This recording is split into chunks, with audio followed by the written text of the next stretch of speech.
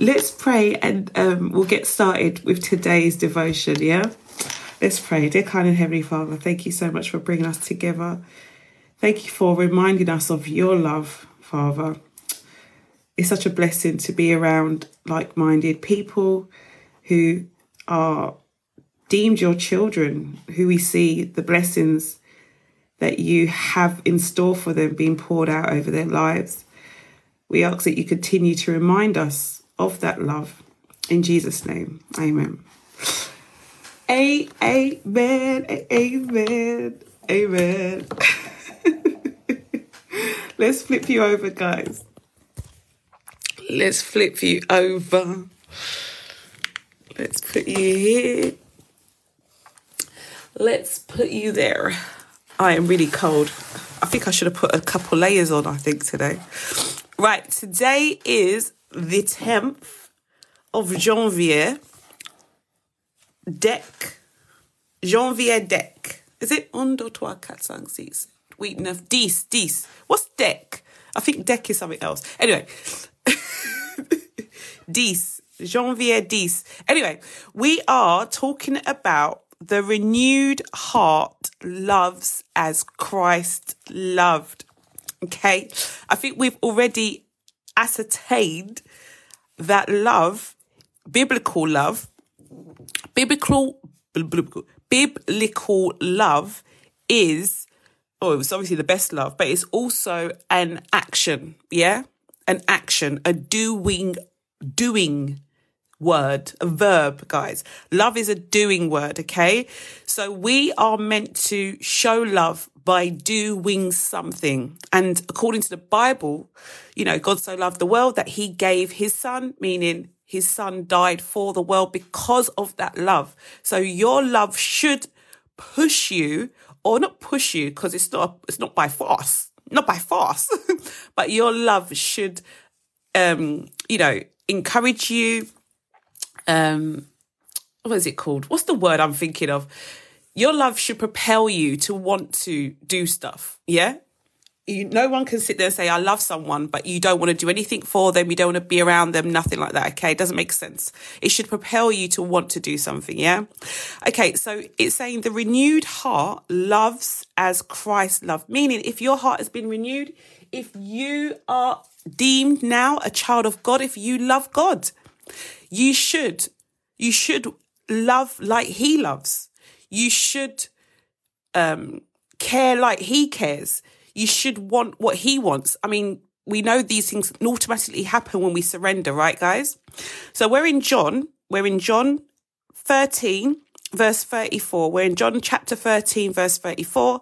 And it says, a new commandment I give unto you, that ye love one another as I have loved you. This is a new commandment that is given to us that says that you love one another as I have loved you, that ye also love one another. He says it again, a new commandment I give unto you, that ye love one another as I have loved you, that ye also love one another. Okay, let's go to John, because let's see what the context was. Love should be mutual and returned. It should be, but it isn't necessarily always the case because, Lawrence, when Christ died for the sins of the world, he done that out of love, but the world hated him. The world hated him when he died for them. So sometimes we should be, or that's a sign to me, I don't know about you guys, but that's a sign to me that sometimes love isn't returned, but it doesn't ever reduce or affect the love you give out.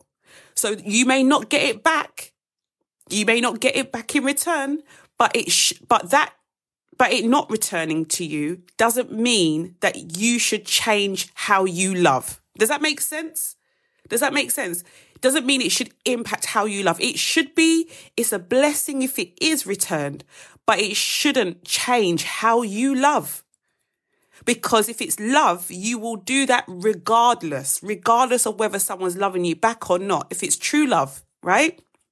That's the sign, or that's the sign, not the sign, but that's the example that Christ has shown us. Anyway, so we're talking here. This is this conversation occurred.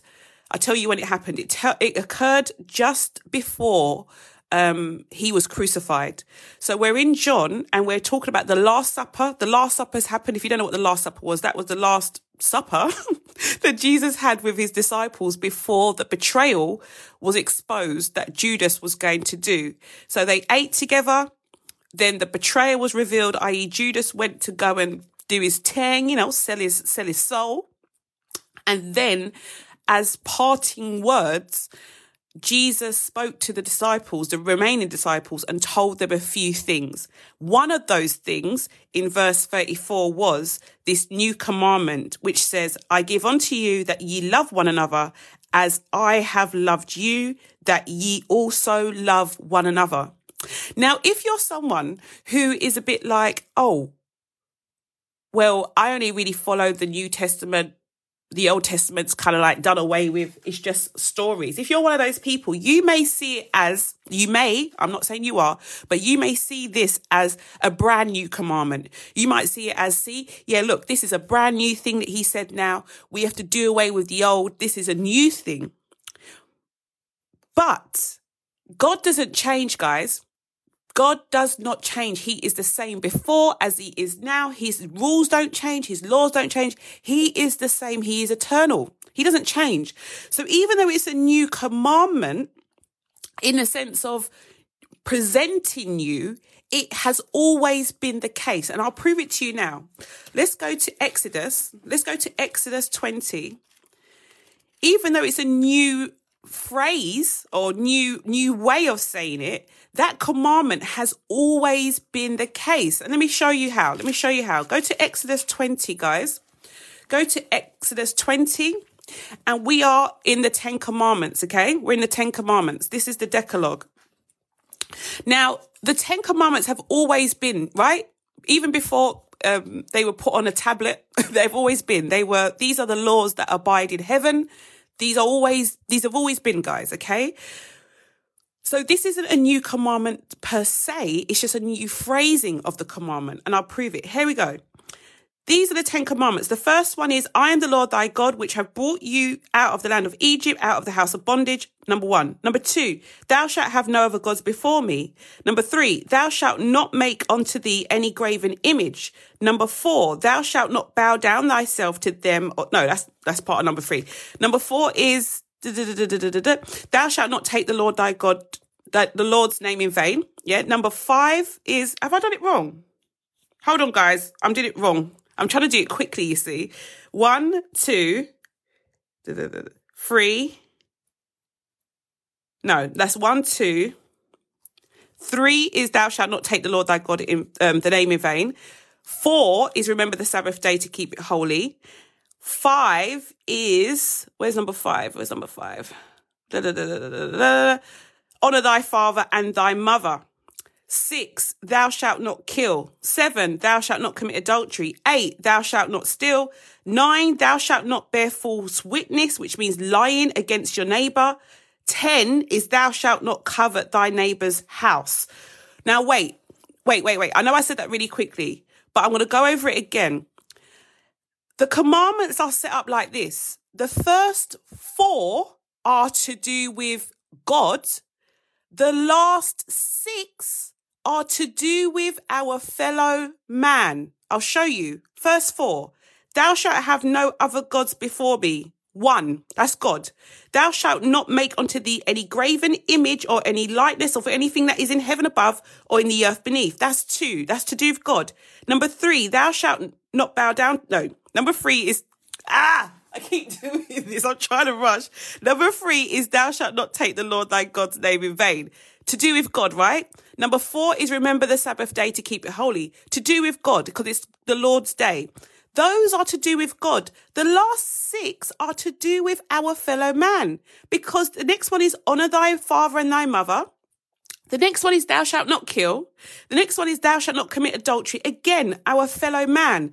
Next one, thou shalt not steal. Again, our fellow man. Thou shalt not lie Again, fellow man, thou shalt not covet, meaning envy or want whatever your neighbor has. Again, our fellow man. So although Matthew's saying it's a new commandment, it really isn't a new commandment. It is a rephrasing of these last 6. Because if you love what does it say? It says, if you love one another as I have loved you, you're not going to dishonor your mother and father. You're not going to kill. You're not going to commit adultery. You're not going to steal. You're not going to lie. You're not going to want to be what your neighbor is. I know I said that quite quickly. Does everyone understand what I'm trying to say? Yeah? If you put a number 1, if you understand what I'm trying to say, guys. When Jesus said that this is a new commandment I give unto you, he is not saying this is a brand new commandment, like he never told you before not to love anyone. The commandments have always been the commandments. What he's saying is, it's a rephrasing. It's literally grouping the last 6 together and saying this is what they represent. Because if you love each other, you're going to keep all of these 6 commandments. If you love me, you'll keep the first 4. Are you with me? You love me, you keep the first 4. You love each other, you'll keep the last 6. Are you with me, guys? Okay. So we just have to be very clear that sometimes when we read things, we have to keep it in context. The context is this. God said we need to love each other like he has loved us. That is how we love one another. How do we do that? By our actions. And he's saying, if you love each other, you're going to honor your father and your mother. If you love each other, you're not going to kill. If you love each other, you're not going to commit adultery. You're not going to steal. You're not going to lie. You're not going to covet. Do you understand me? So this is our little sign, our little sign of what it looks like to love one another, what it looks like to love one another. You're not going to do those things to each other. You're not going to lie. You're not going to envy. You're not going to be jealous. You're not going to be a hater, as people say. Okay? It says, Jesus says, love one another as I have loved you. Love is not simply an impulse, a transitory emotion, dependent upon circumstances. Remember what we just said? It doesn't mean if it's not returned to you, it changes. It's not dependent on whether, your husband was nice to you today, he wasn't nice to you tomorrow. Your mum was nice to you when you were growing up, and now she isn't nice to you. It's not dependent on circumstances. That love should be ever loving. It should be eternal, guys. It should be eternal. It is a living principle, a permanent power. Hollywood will have us fooled in thinking that, you fall in and out of love. They want you to think that love is an impulse, that love is an emotion, that love is dependent upon circumstances. Hollywood or the media, whatever propaganda they want to put out there, they want to show you that love is the opposite of this. They want to show you that love is dependent on things so that we get it misconstrued every single time. And if anything, what are we doing, guys? If we follow the way that Hollywood or, social media or whatever tell us about love, what happens when we follow that narrative of love? We end up disobeying God. If we're loving based on what the world tells us to, we actually end up breaking a ton of his commandments. So this isn't something that we're talking about just for talking's sake. We're not talking about this just for talking's sake, guys. We're talking about this because it's actually really important in our salvation as well. We're not meant to love like the world loves. We are meant to love like God loves, because in doing so, we are actually keeping his commandments. It says the soul is fed by the streams of pure love that flow from the heart of Christ as a wellspring that never fails. Remember, he is the vine. We are the branches. Okay. If you water a tree, not that you water a tree, but you know what I mean. If a rain falls on a tree, it's not just going to hit one portion of the tree, guys, and then the rest of the tree is going to be dry. It will hit the whole tree. So if Christ has love, that love that he has should flow like a spring. It should flow like a spring to all the branches. Yeah? It says, oh, how is the heart quickened? How are its motives ennobled? Its affections deepened by this communion. We actually become better individuals when we love. We actually become better people. It says, under the education and discipline of the Holy Spirit, the children of God love one another truly, sincerely, unaffectedly, without partiality and without hypocrisy. You know, there's this thing that I see a lot happen amongst Christians. They say, I'm just telling you this out of love. I'm just telling you this out of love. And then what proceeds out of their mouths after that is an offense. It's like, do you think by saying that beforehand, it takes away the offense? It don't take away the offense because you're still doing it. You're still saying it. It's without hypocrisy, guys.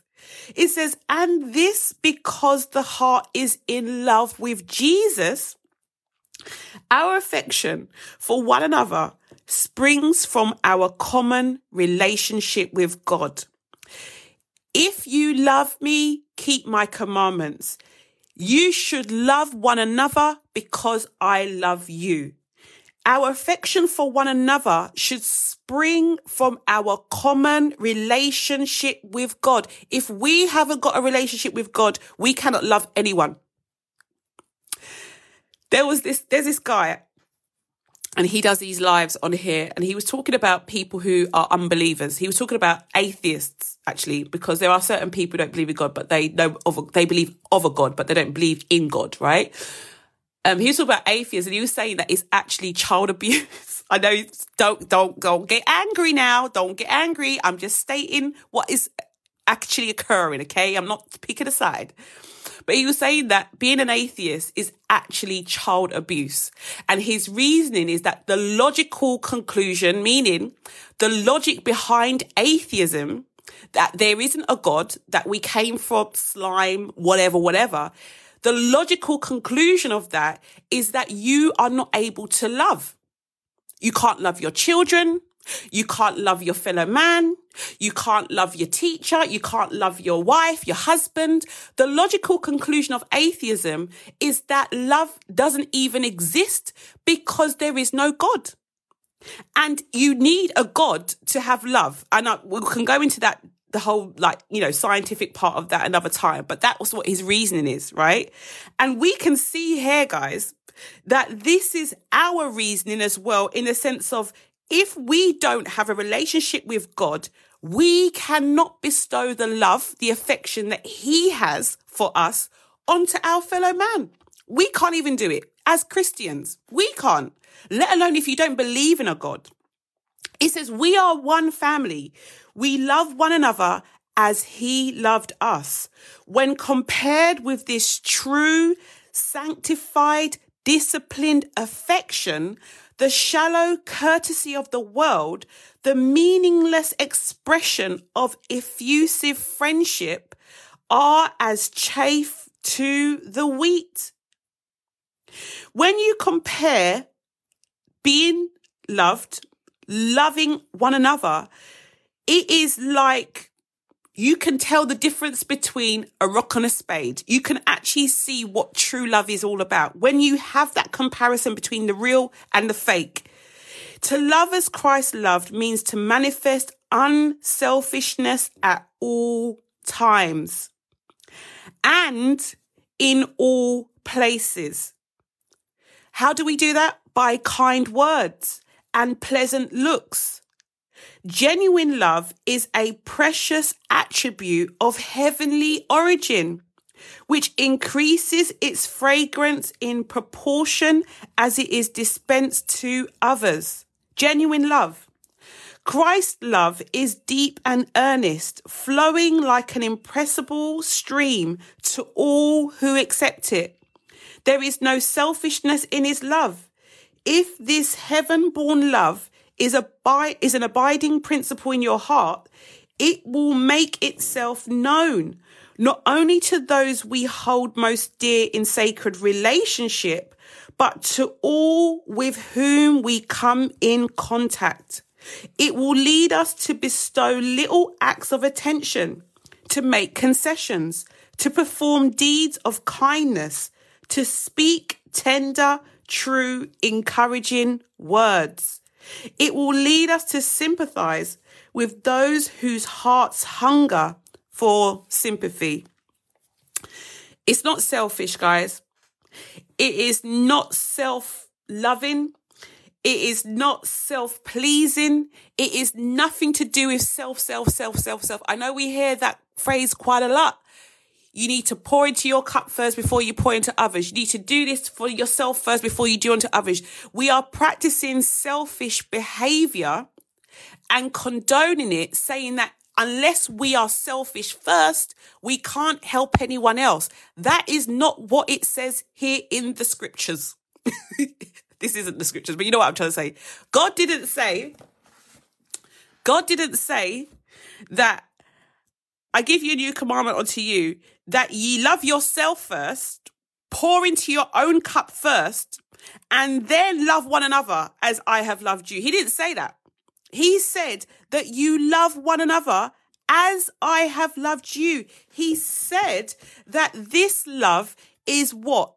Not an impulse. It's not an emotion. It's not dependent on whether your cup is full or empty or whatever you want to call it. It is a principle.